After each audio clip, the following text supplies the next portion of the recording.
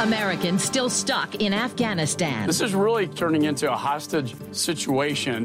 Extra unemployment benefits expiring. The benefits really helped me. A plea from people in New Orleans. The president, the government, everybody, please help us.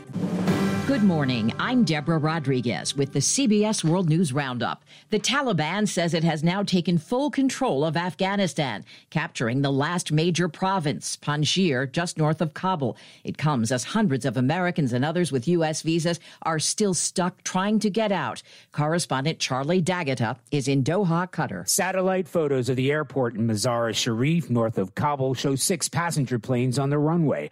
Among 1,000 or so people trying to leave on those planes are dozens of American citizens.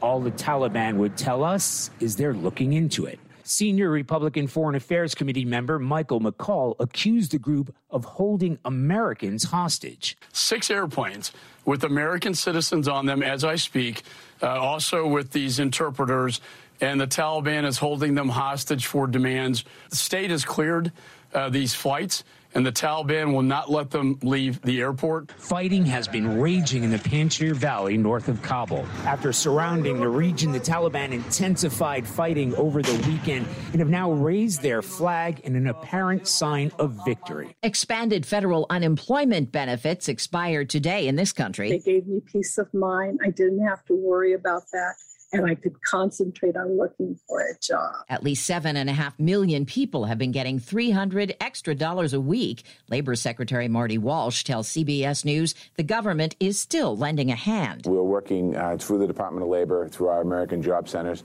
to connect people with jobs. And in those states that are still having a difficult time with the variant, if we see numbers go up, they have the ability to use the American Rescue Plan money to extend the benefits if they'd like in each state. 26 states had already ended extra jobless benefits. More than a week after Hurricane Ida slammed Louisiana, more than 500,000 people still have no power. Food, water, and fuel are still hard to come by in some places. An investigation is underway in conditions at a warehouse where hundreds of nursing home residents were taken during the storm. Several died. CBS's Jesse Mitchell is outside. They were hungry, they were thirsty, crying for, out. They was in pain. Nurse Natalie Henderson rode out the hurricane inside a warehouse here in Independence, Louisiana, where hundreds of nursing home residents were packed in just before Ida hit. Patients on mattresses on the floor with no social distancing. Health officials were told the residents were not being fed or changed. The whole place is reeking of urine and feces. They're begging for water. Some residents in some of the hardest hit Louisiana towns have given up. Facing sweltering heat, gas, and food shortages, they're leaving the state until the power returns. The remnants of Ida unleashed catastrophic floods in the Northeast, killing dozens there. New Jersey Governor Phil Murphy. Our infrastructure as a state, as a country, is not up to the task that is in front of us in terms of these storms. President Biden will visit hard-hit parts of New York and New Jersey tomorrow. The CDC says the country as a whole is now averaging more than 150,000 new COVID cases a day, but it hasn't stopped many people from traveling this Labor Day weekend. Correspondent Errol Barnett is at Reagan International Airport. The TSA is reporting that more than 3.5 million travelers passed through airports on Friday and Saturday alone. That is more than twice as many than last year. It is, though, still fewer holiday weekend flights than before the pandemic. One travel data company says the best time to travel today is before 11 a.m. and the worst time is between 1 p.m. and 5 p.m. this evening. COVID cases are rising in states where schools opened earliest. CBS's Lisa Mateo looks at the numbers. A new study says at least 1,000 schools across 35 states have shut their doors to in-person learning since the beginning of the school year. Burbio, a New York-based service that tracks K-12 reopening trends, says many have closed from 1 day to several weeks, with most switching back to remote or hybrid learning. Police in North Lakeland, Florida, say a former Marine who served in Iraq and Afghanistan was wearing full body armor when he allegedly shot and killed 4 people, including a mother cradling her 3-month-old baby.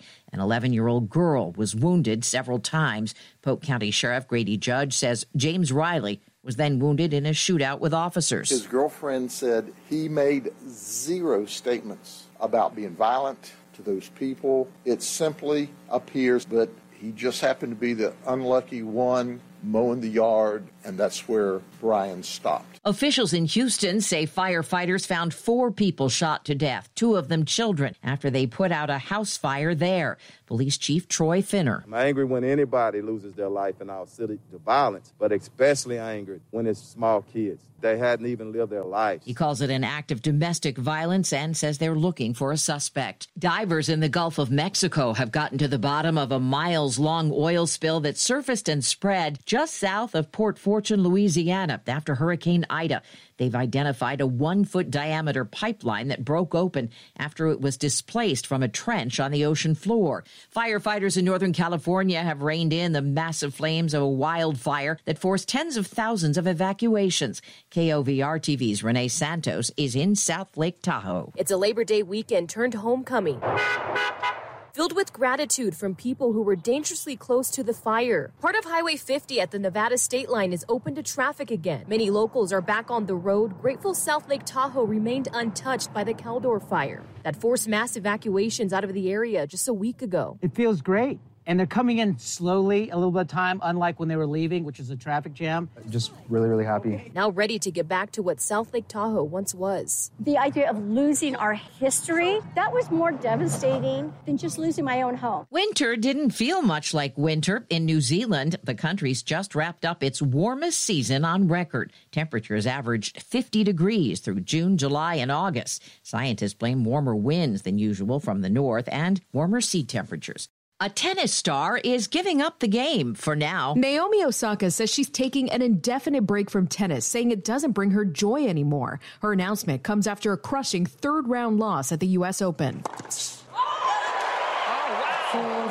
That match on ESPN. Osaka has lost her composure. Osaka, obviously frustrated, smashed her racket not once, she's lost her cool there, but twice as fans booed her. She ultimately left the court in tears. Osaka's a 4-time Grand Slam champion. She took a mental health break earlier this year after dropping out of the French Open. Monica Ricks, CBS News. An Asian superhero strikes box office gold. You are a product of all who came before you. Marvel's Shang-Chi and the Legend of the Ten Rings broke the Labor Day record for openings with more than $71 million in ticket sales. And that's the World News Roundup for Labor Day Monday, September 6th.